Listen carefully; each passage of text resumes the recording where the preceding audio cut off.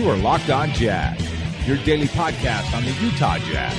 Part of the Locked On Podcast Network, your team every day. It is Locked On Jazz, a special back-in-town edition, the 29th of June, a Saturday. The NBA free agency is just 23 hours away, or 23 hours away. The Jazz have done all sorts of things while I was gone. We'll touch on the Mike Conley deal, draft day, and Rudy Gobert's Defensive Player of the Year, plus what's happening in free agency. It's all coming up on this edition of Locked On Jazz.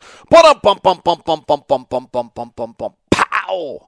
How are you? I'm David Locke, radio voice of the Utah Jazz, Jazz NBA insider. This is Locked On Jazz, your daily podcast on the Utah Jazz, giving you insight, expertise, geeky numbers, hopefully making it more fun to be a Jazz fan during the off season. And I am back in town after a trip to Japan, a little delirious, trying to stay awake. Hope everyone's great. Thanks very much for tuning in. Here's what we're going to do. We're going to touch on the Conley deal. Touch on draft night without a lot of insight, frankly. Touch on Rudy's Defensive Player of the Year, and then get to your questions about what's happening with free agency and probably the way things are going. Things will happen as we're talking here. Trying to do it in the regular amount of time of the show. And then depending tomorrow, I don't know what we're going to do. But I'll be back with you Monday, Summer League, Monday, Tuesday, and Wednesday. Tickets are available for the Salt Lake Summer League, so make sure you get those. Hopefully you'll come out and join us. Let's get to the Conley deal. And actually, as we sit here with some actual, this is one of the shows I did right before I left on why Conley was the answer. And I think it's really proving to be true. As we sit here 23 hours away, had the Jazz not done the Conley deal, and we're sitting here trying to figure out whether they might be able to get Tobias, now probably having missed out on Kemba because he's going to Boston, trying to figure out what their next answer is, they could really be sitting there with an empty bag. And frankly, Indiana could just decide that they wanted Ricky Rubio, and you could end up without Ricky Rubio. So the fact that the Jazz struck, I think, is the first and foremost most important aspect of what they did. They made the move that gave them a level of certainty and gave them something solid and gave themselves a 2-year window with a really good, solid, professional point guard. There's a lot of levels where this, I think, is really, really good for Utah. But I always like to look at things from a you can't be right in this league. We don't know how Conley's going to age. We don't know what that future draft pick's going to be. You can guess. You can use your percentages. You can look at things with some sort of logic. But I think the bigger question I always want to know out of the franchise I'm rooting for is there a reason? Is there a logic? Is there a process here? And the answer on that is yes. And I think that that's the most important thing to me. I covered the Mariners for all these years. They had none of that ever. And therefore they've been a disaster. I covered some other teams who I didn't think had that as well. But in this case, that's the first part. Had they not made the Conley deal, and we're sitting here right now, holy smokes. Now let's isolate the Conley deal. I think, one, you had to do it. Two, you've got a bona fide, solid, established, borderline all-star level point guard. I actually think he's been ranked perfectly. He's not an all-star point guard. He's a borderline who brings you a competency and a calmness every day. He brings you something in the locker room as well that I think is super important. The voices in the locker room, the voices were Thabo Sefolosha and Jay Crowder, and then Kyle Korver had great value at the end. You needed a voice in this locker room. Rudy and Donovan are terrific, but they need a little bit to take the burden off of them at times. And Mike Conley brings that with his years of experience, and then you're talking about a guy who won sportsmanship, teammate of the year. That element of who he is, I think, is super, super important. The part of Conley that I'm most excited about is that he's never played with a elite level wing player at any point in his career. OJ Mayo might be the best ever.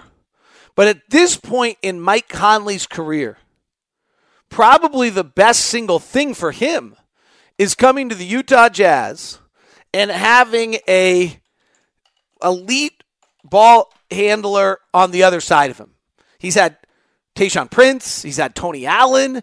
He's had O.J. Mayo's the best I could come up with. He's played with bigs. He's played with limited floor spacing. And so here he is with this opportunity that he's never, ever had before. Two, he's a really good shooter, right? So Donovan runs something with Gobert. Donovan's always been great at getting the ball out to guys. There's a good shooter that's taking some gravity to you. I think that's super, super important. Let's do a little bit more on Conley and look at some things on points gained. He was, his best year was 16-17, where he was a 1.8 points gained. He's about an average points gained player, actually. He's been kind of negative 0.1 each of the last 2 years, right around that area. It's 14-15, he was up. His usage rate last year was the highest of his career and in the 85th percentile of all point guards. So he will not have to do that. He still goes to the free throw line at a high rate. His season point guards, and he goes more than him, were Harden, Dinwiddie, Lillard, Jeff Teague. He goes at a higher rate than Russell Westbrook or John Wall.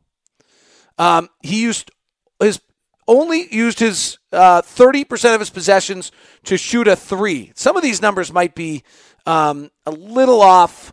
Some of this research was done, frankly, mid-season last year when I thought we might acquire him. So some of it might be a little off.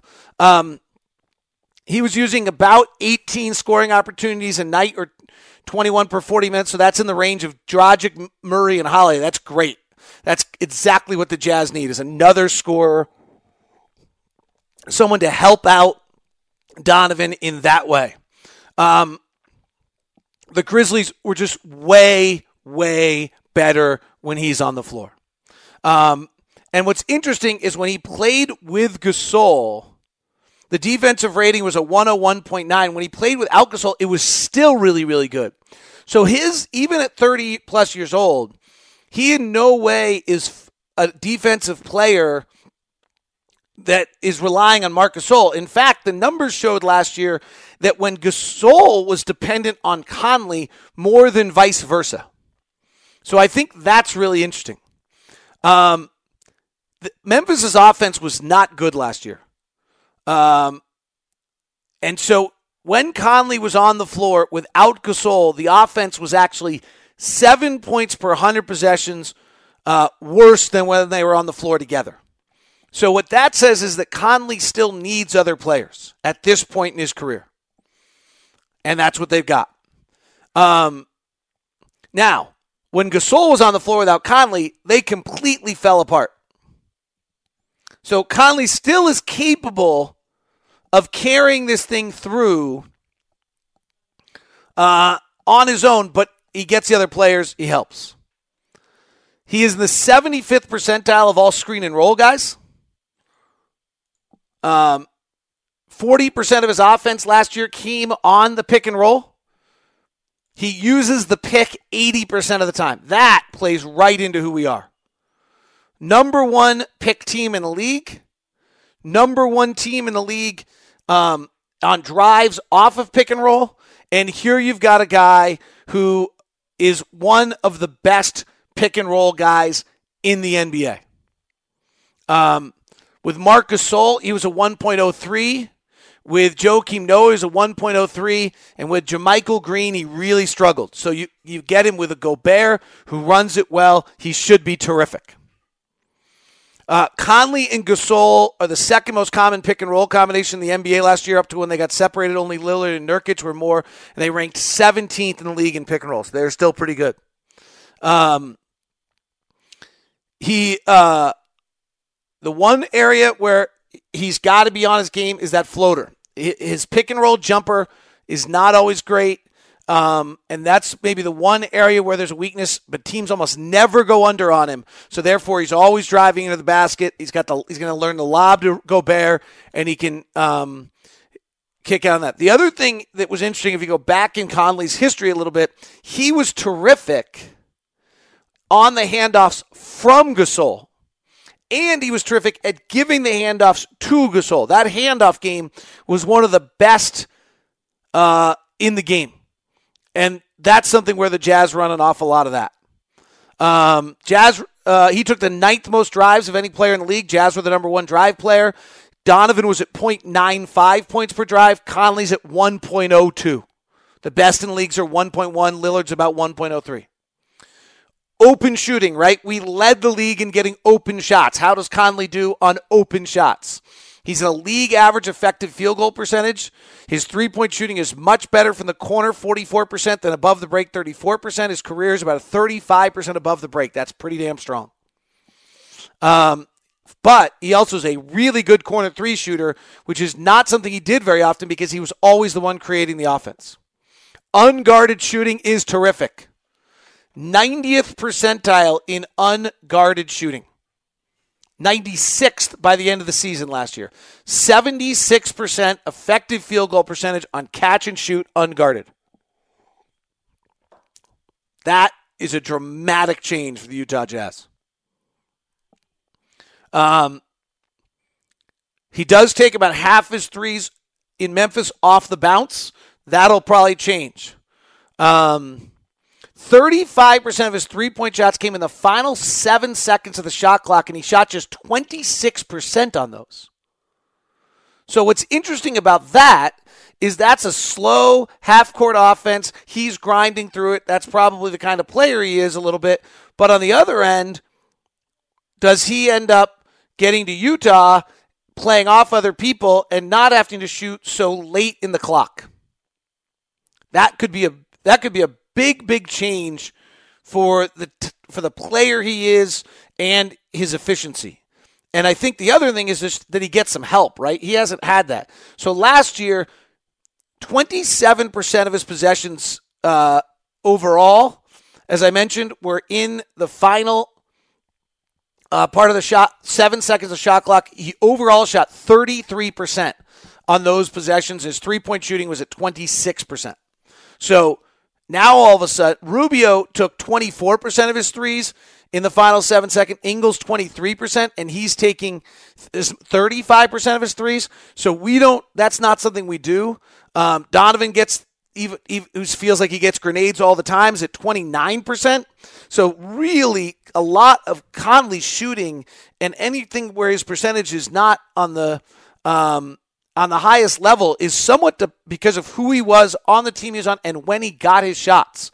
So I think that's going to be really interesting.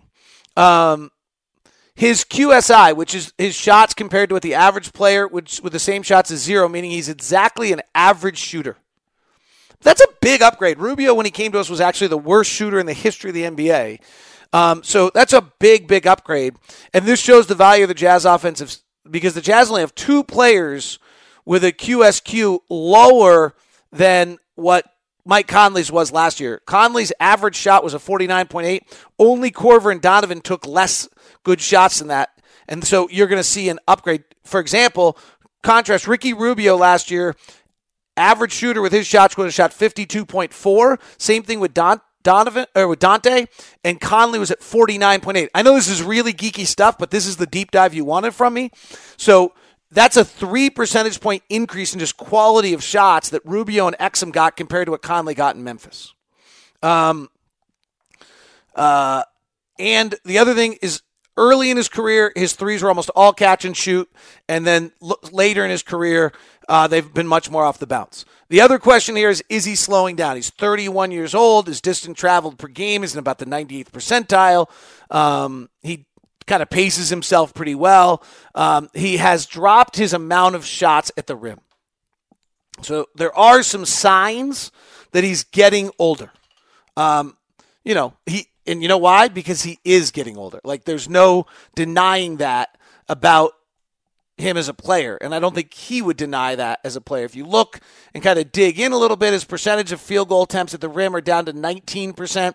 2 years ago, they were at 26, 27%. That's a little concerning. We'll see if that changes when he comes to this team with his drive game and some other aspects, but that's probably a sign of age. A good sign is he's still in the 85th percentile of drawing fouls. That's the next thing that goes when you get older. And his steal rate is about the same. He's not a great transition player. He never really has been. So, but I come back to this. We look at all these things on Mike Conley. So to summarize all those geeky numbers, the takeaway to me is Here you've got a guy that's an above-average offensive player, who's an average offensive shooter, who goes to the foul line at a great level, whose teams are better when he's on the floor offensively and defensively, who's a terrific pick-and-roll player, whose game, right, has been put in the most difficult positions of all to play, and now should be able to be put in a position where it's easier for him to play. I'm not a big believer that guys change in systems and teammates, but in this case, you can see where there's a noticeable area in which he's better than he should be able to have things that are different. Furthermore, Garrett Temple, Tony Allen, Courtney Lee, Rudy Gay, OJ Mayo, Tayshaun Prince, like those guys have never been able to relieve anything for Mike Conley. So that's my take on Conley coming to the Jazz. Big picture is they had to do the deal. They got it done. 2 is Conley is moving into a situation he's never had before, and you can look into his game and see where the burden he's had has made him less efficient than he could have been otherwise, so he should be even more efficient. He's a significant upgrade on what we had at the point guard position. And finally, I think that, we just don't know what he might be able to do without that burden. Now, downside, not everything's perfect. You have to give something to get something. Nervous about the age. I don't think there's, you're nervous about the age, right? Like, let's not kid ourselves. He's going to turn 32 years old right before opening day. That's and when it hits in the NBA, it just hits you. And the second thing is the second draft pick, beggars can't be choosers. But is there a downside? Just how far out it goes and what it could be is a little unnerving. But you had to give something, and Memphis, that's what Memphis was holding out for, and they got it. But as free agent hits right now, I think you have to be doing something. Special edition of Locked On Jazz today brought to you by my good friends over at Murdoch Hyundai. 4th of July sale going on at Murdoch Hyundai at 4646 South State Street. I just drove back to Santa Fe today from the airport, and it's just as smooth and great as ever. Also, check out the great new colors on all the Tucsons that are out there, and the really, really fun SUV lineup. They have the 3 different lineups. They have the Santa Fe, which is the big dog, and they actually have a third one that's coming out here. The Palisade is coming out. I have not seen it yet. It's supposed to be incredible. People are just raving about it. And then you've got the Santa Fe, you've got the Tucson, and you've got the Kona, and the colors are just incredible on some of these, and so much fun. Great value for your dollar. If you're looking for a car right now, make sure you go look for it. The Tucson, 0% APR for 60 months and $3,000 total savings, or up to $3,000 total savings required on $2,500 retail and $500 standard cash bonus on those as well. So go check it all out at Murdoch Hyundai at 4646 South State Street. And what did I miss in Japan? Cookies. I missed cookies. I need my mudslide cookie from the store. If you're looking for your 4th of July barbecue needs, go to the store at 6200 South and 20th East. And right next door to them is Cottonwood Ace as well. They've got a great Traeger lineup for you of grills and pellets and everything else you could imagine taking place there. And then continuing, they have the great meat section in the back. Also, they've got marinated meats for you if you want to throw those on the grill.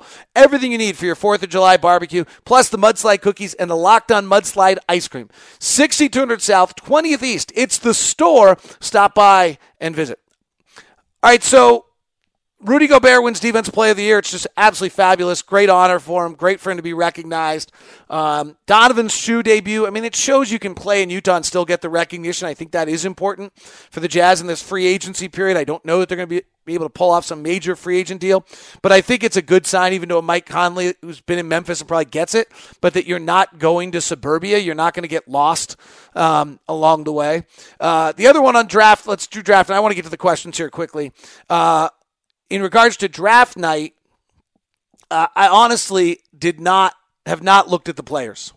I downloaded a game for each of them for the flight home today, and I slept most of the flight because that's what you got to do with our NBA TV broadcast coming up and everything. I need to get that done. So I needed to get some sleep and try to get back on the time zone schedule. And so I have those games. I'll try to watch them between now and doing national TV, but I did not get them watched. So I really know very little about those 3 players. I will say this.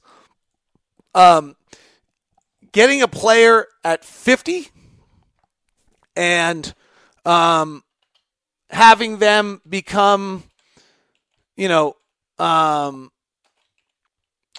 players is pretty unlikely.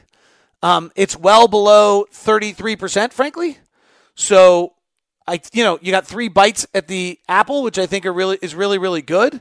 And I kind of like the way, the kid out of Yale's story is pretty amazing. He's a small kid, grows late, accepts a scholarship to Williams, which is a great liberal arts college. And then when he I think goes to a prep school, he gets discovered by Yale on a kind of a trust me phone call from somebody, and then starts getting offers and decides to still go to Yale because it's such a great school, and now has a chance to be an NBA player. Like, I think that's a neat model to get some of these guys who you might not get otherwise, and maybe that's how you find your diamond in the rough. And again, there's a philosophy here. You get 3 bites at the apple. They're clearly trying to find the guy who blossomed late, and they don't care about age, which I completely agree with at that point in time.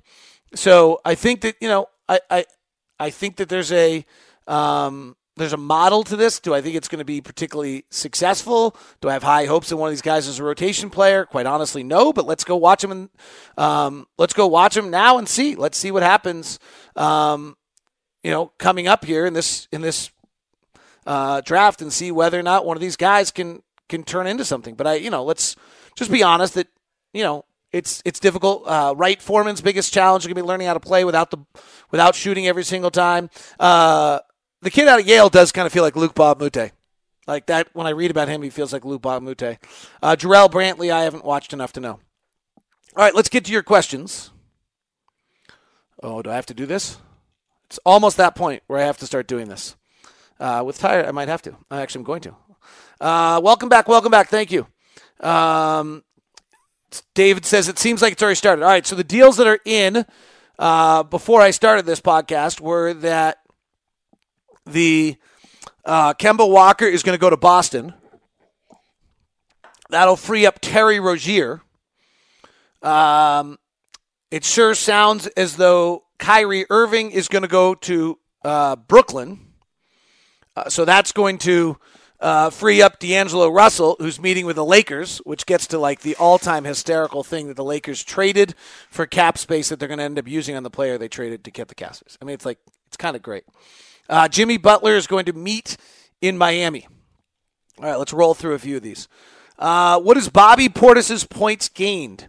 You know what? I have not done a deep dive on Bobby Portis. He tore us up last year, and so I probably should have. I mean, he really killed us last year. I have always thought of Bobby Portis as a 5, not as a 4. But he's got stretchability. And he's got a little bit of a dribble drive game. So let's go see if we can find Bobby Portis. Where did he finish the year last year? Was he in Chicago at the end of last year? I don't even remember. He was in Washington last year, part of the Otto Porter trade, right? Is that right? Yeah. Bobby Portis was a negative 0.8 points gained player last year. The problem with him is that he shoots only 5.7% of his shots at the free throw line, or percentage of his possessions at the free throw line. He's a great 3-point shooter last year at 39.3%, but that's only 25.6% of his shots. So if you're going to go to the line that little, you almost have to shoot about 50% of your shots as threes. I don't know Bobby Portis well. I'm not going to lie to you. He's been an Eastern Conference player for much of his career. I know enough about him that he's a good shooter.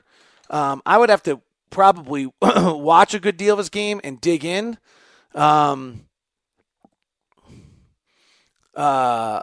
what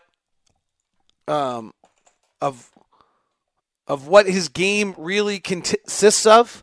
I think of him as a spot-up 3-point shooter that plays the center more than the power forward, who doesn't go to the line a lot, which was what my initial thought was. the numbers back, it's interesting. In Washington, he played the center 77% of the time, and in Chicago, they say he played the 4 75% of the time. Percentage of shots at the rim.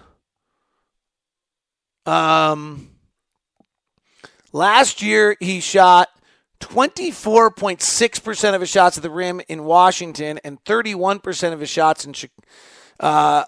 He's been about 31% of his shots at the rim.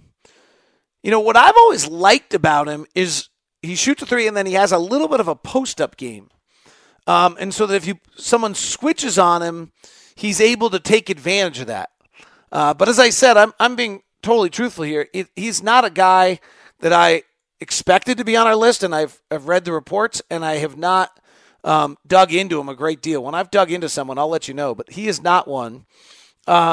His spot-up shooting last year in Washington was in the 29th percentile overall. So as much as he's shooting the three well, he must be missing a lot of others. His pick-and-roll game is in the 43rd percentile in the 28 games with Washington last year. Post-up was in the 21st percentile. So those numbers are not brilliant. Half court, he was in the 39th percentile. Let's go look at the year before in Chicago. I believe he had a full year in Chicago. He had a full year. The punch-out year was this year, right? Yeah, he had 73 games in the 17-18 season in Chicago. So let me take a look at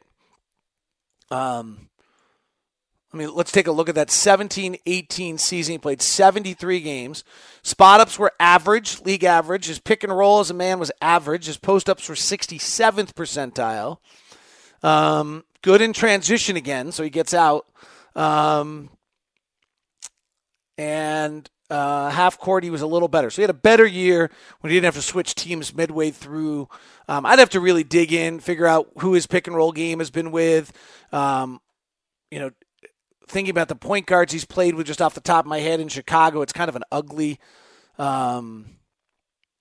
Like, who's he playing pick and roll with in Washington in the second half of last year or Chicago that is any type of a point guard? So that, you're kind of trying, if you're the Jazz, you're trying to figure that out a little bit. So Bobby Portis with Bradley Beal and Satoransky. Let me see if I can change something here and see if I can figure it out. This is not the greatest radio in the world or podcast in the world. Let's see what happens here. So Bobby Portis, decent .98 pick and roll. He was good with Beal, not very good with Satoransky. Didn't learn a lot there. If we go to the Bulls the year prior,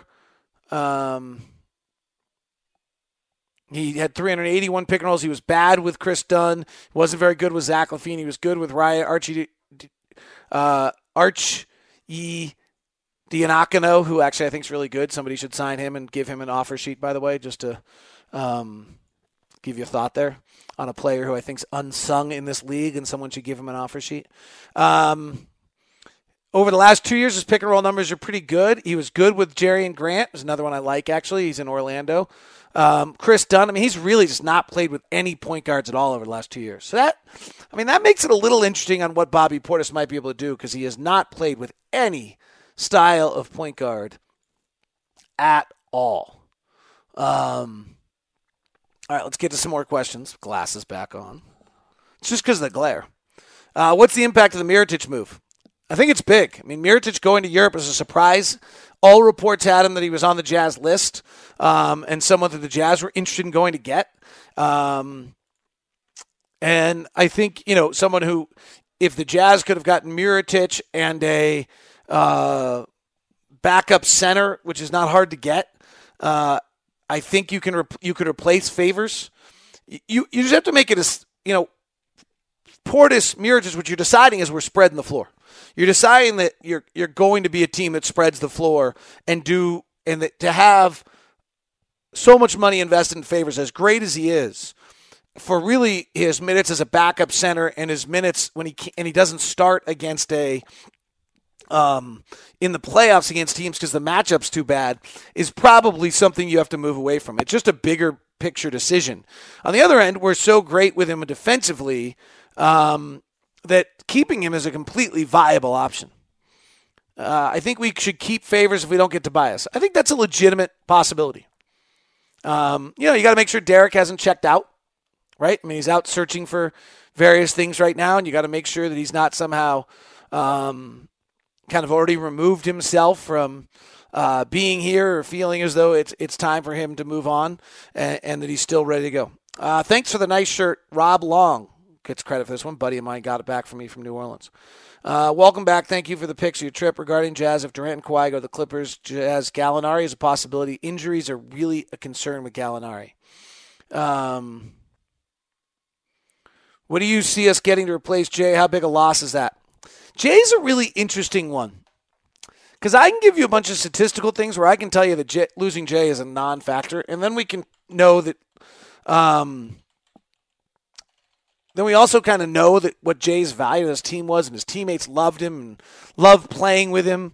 If I go power forward, real plus minus, which is always kind of one of the better judges, and I run the defensive numbers on real plus minus last year, and this could be a little misleading because of no Favors. Jay Crowder comes out as the 8th worst defensive four in the NBA. Bobby Portis comes out worse, by the way, just if you're wondering. And we survive, and maybe that's the ultimate sign that we can just put somebody at the 4, and Rudy's so great offensively, it doesn't matter. Now, Jay Crowder comes out as the 8th best offensive real plus minus power forward. And yet we also know that Jay missed a tremendous amount of shots and got great looks. So, from an analytics standpoint, you're telling me you got the guy with probably the second least good shooter at his position and not very good in the defensive plus minus, and I would do, you got to be able to replace that. But I think we all know the value he brought with his gumption and his fight and his togetherness and his bonding and all those kind of things that are so much the essence of who he is. And so I don't know the answer on how much you miss him, but I think there was also him being a free agent, and you had to, you've got to give stuff up to get deals done. And I think Jay's going to end up in a good place. Couldn't the Jazz add Exum to the Conley deal to a third team so they can act as undercap team before signing Tobias? They might be able to. I mean, there's a lot of various things. Tobias Harris versus Bobby Portis. I mean, I love Tobias, so it's ridiculous. I mean, I think Tobias is the most untapped offensive player in the league. But you also have to understand, I absolutely love players who are pick-and-roll ball handlers, non-guards. I'm a huge believer in that. So if you can put a pick and roll in Joe Ingles' hand or a power forward's hand, the guy guarding him doesn't guard those pick and rolls very often. And so I think that those players are able to really prosper out of that. All right, final set of questions coming up. Remember to follow Locked On NBA Net on your Twitter and Instagram for all the latest news during this finals. Locked On NBA Net on Twitter is a collection of all of the hosts on one feed. Great time to follow on the NBA feed. Today's show is brought to you in part by Intercap Lending. Steve Carter and the crew over at Intercap Lending doing great stuff, exciting work on their part as they have grown fabulously since they first joined us over about 16, 18 months ago.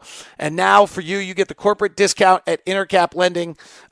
Their lending company has been amazing. They did our mortgage, saved us a ton of money. They've grown from 2 to 11 branches. Why? Because they're guys that get deals done. Steve Carter is there for you, 385-800-8528. That's 385-800-8528. Low credit, self-employed, business assets, multiple properties, whatever it might, self-employed, whatever it might be that makes your loan difficult, they're a direct lender with no overlay so they can get things done, and they give you great service. It's why real estate agents use Intercap, because they get deals done. So call Steve Carter. He'll help you out. 385-800-8528. That's 385-800-8528.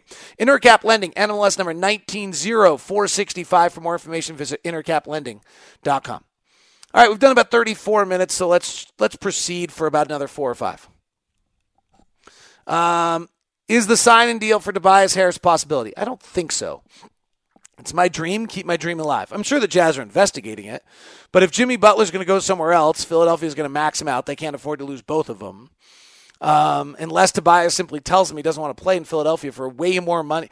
I don't want to play in Philadelphia with 2 of the best young players in a great city for way more money. Seems unlikely. Now, if Jimmy Butler comes back and they decide they don't want to pay him, Maybe, but it also depends. Does Durant and Kawhi combine in LA? Does Durant stay in Golden State? Does Kawhi stay in Toronto? Where does Tobias go then? So there's all sorts of various things that could play out here, none of which that are particularly clear. And so this is my whole point of why you had to get the Conley deal done, is if you're sitting here as the second choice of a bunch of players right now who tell you they're interested but might be using you as leverage, you could have ended up holding the bag. If we go to the season with Derek Favors as our power forward and Mike Conley as our point guard, we're fine. We're really, really good. And then frankly, we still are talking to Cleveland throughout the year and deciding whether Kevin Love's a possibility or whether somebody else is and can make moves as the year goes on. If we need to adjust, but you couldn't afford to go to free agency without something wrapped up because of exactly what we're talking about here. I think the Jazz are leaning toward trying to at least investigate the market for a stretch four. Everyone's asking Favors or stretch four. Like, the league is stretched out. There just aren't any other teams in the league that are playing two bigs that are not skilled, right? So neither of our bigs can dribble, pass, or shoot. Nobody else is playing two of those. Does Mike Conley fix the Jazz basketball universe? Yes, a lot. It relieves a great deal of burden on Joe Ingles. It gives some help to Donovan Mitchell, and it would be nice to get another scorer somewhere along the way. Can we sign and trade Rubio to create more cap space? Would Rubio do that, and does that help? We might have to rescind the rights to Rubio to do the Conley deal. I'm not entirely sure how the numbers work on that. I'd have to look at that. I can't see us losing Favors. He's too valuable backing up Rudy. Lori, I 100% agree with you, but like, backup centers are $1 million players in this league.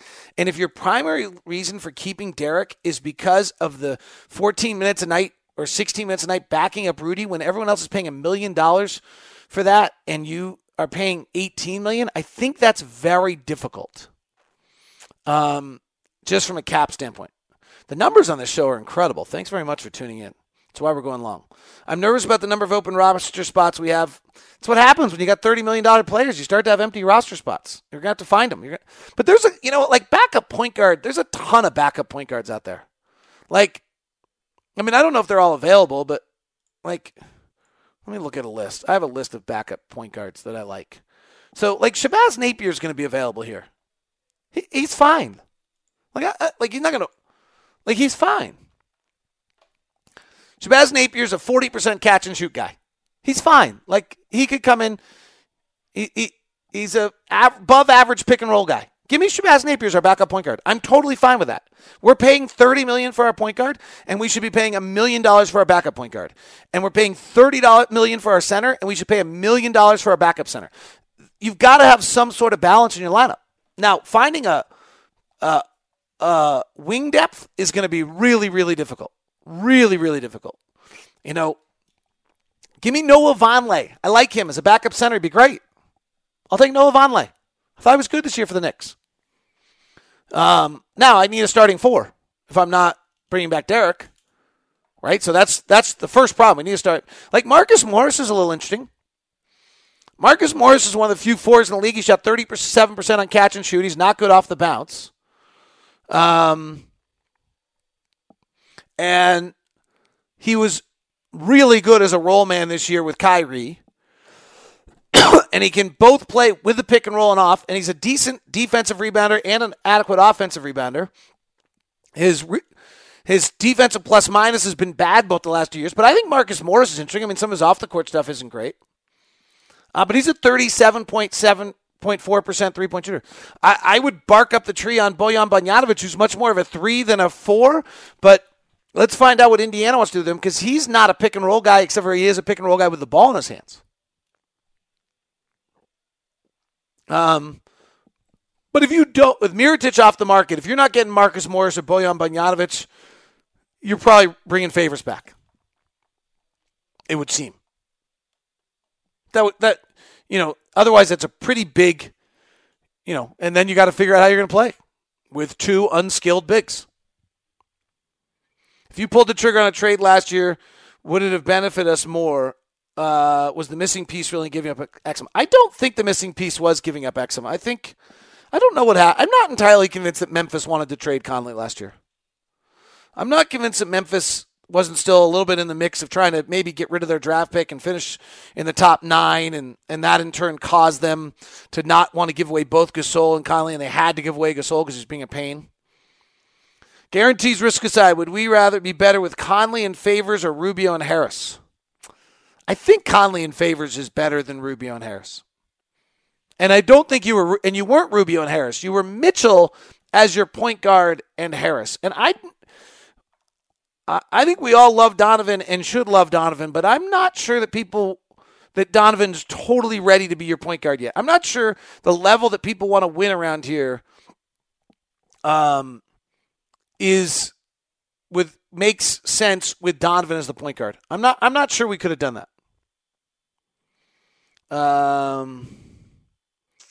Mirotic, we touched on it. Tony Jones reporting a planned meeting with Bobby Portis. We touched on that. Do you think Frank Kaminsky would be a good fit at the MLE? Well, he's an unrestricted free agent, and I don't think you have to pay him the MLE. But I would, this is a good example. Like backup fives. I'll take Ed Davis. I'll take Robin Lopez. I'll take Mike Muscala. I'll take Dwayne Dedman. I'll take Kyle O'Quinn. I'll take Noah Vonleh. I'd take Kem Birch. I'd take Rashawn Holmes. Like backup fives. Backup point guards. I like Jerian Grant. He's not really a point guard, but I think he's got a little something to him. I like Yogi Ferrell. He's a great shooter, 38% catch and shoot. Ryan Archie Anakano, other than that, I have to learn how to pronounce his name, is a 42% catch and shoot guy last year. Quinn Cook, I don't know if he can run an offense, but he's 47%. Seth Curry, he's probably too expensive, but he can play 3 different positions. 2 different positions. Tyus Jones was a 39% catch and shoot guy, can't shoot off the bounce at all. I personally would go there instead of paying for a Corey Joseph or an Ish Smith. And I think Ish Smith and Corey Joseph are nice. I mean, you got to understand that you're going to have to manage Conley a little bit. He's 32 years old.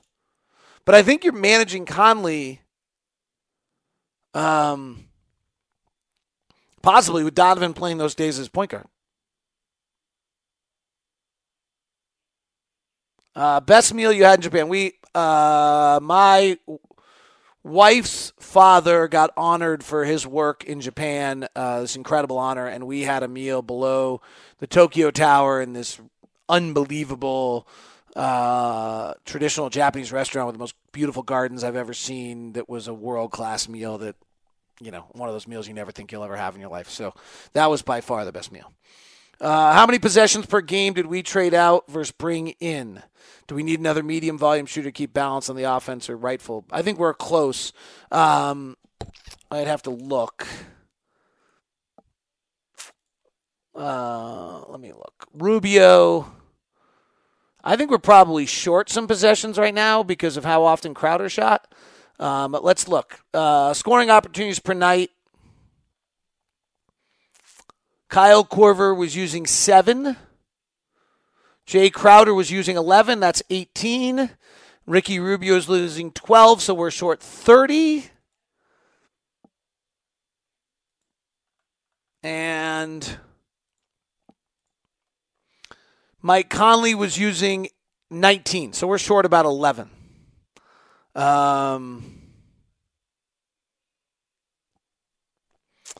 So I think, we're short about 11 there. Can I introduce you to Joe Ingles? Maybe. Trade Joe, Dante, Derek for Tobias. That's a lot. We have no roster. Any chance in JaMychal Green? Here's what I got to figure out is where we are. JaMychal Green is probably going to make $7 to $9 million, and I'm going to have to take a deep dive and figure out where we are. I think we're acting as an under the cap team, so then we don't have the mid level exception. But I'm going to have to make sure I understand that. That's one where I've not had enough time. All right, you guys are getting into stuff that I don't know, which makes me uncomfortable. Let's do about another 2-3 minutes. I like our starting lineup keeping Favors. Okay. I mean, it's a great debate. The comfort of what you know versus the comfort of, what we had before. Is Marcus Morris the answer to add to our stretch 4 in depth. Marcus Morris is interesting. He had a great year last year. I like to look at guys in 3-year sequences. And so when I talked about those catch and shoot numbers, right, those were all 3-year numbers. So over the last 3 years, Marcus Morris is a 37% catch and shoot guy. Off the bounce, he's 28%. To me, that's interesting. He was a positive pack player last year. He was negative the year before. Bojan Bojanovic has been an incredibly good pack player and is a 41% catch and shoot 3-point shooter. I bark up that tree. I bark up that tree a little bit to see what's going on. And here says, can't let Favors go. Favors has to go. These are the two different points of view. Daniel Olson just had a baby girl. Congratulations. I don't think Isaiah Thomas would have to prove to me he's ready to play. All right, I think we've gone everywhere. I've got Courtney watching, which makes me nervous because she's one of my best friends for a long time. And I think that wraps us up. All right, we may come back. Keep an eye out. I'm not sure what we're going to do tomorrow when free agency starts. Probably just come back to you Monday with a regular show. Thanks for tuning in. Thanks for being a part of it. Glad to be back home. Talk to you soon.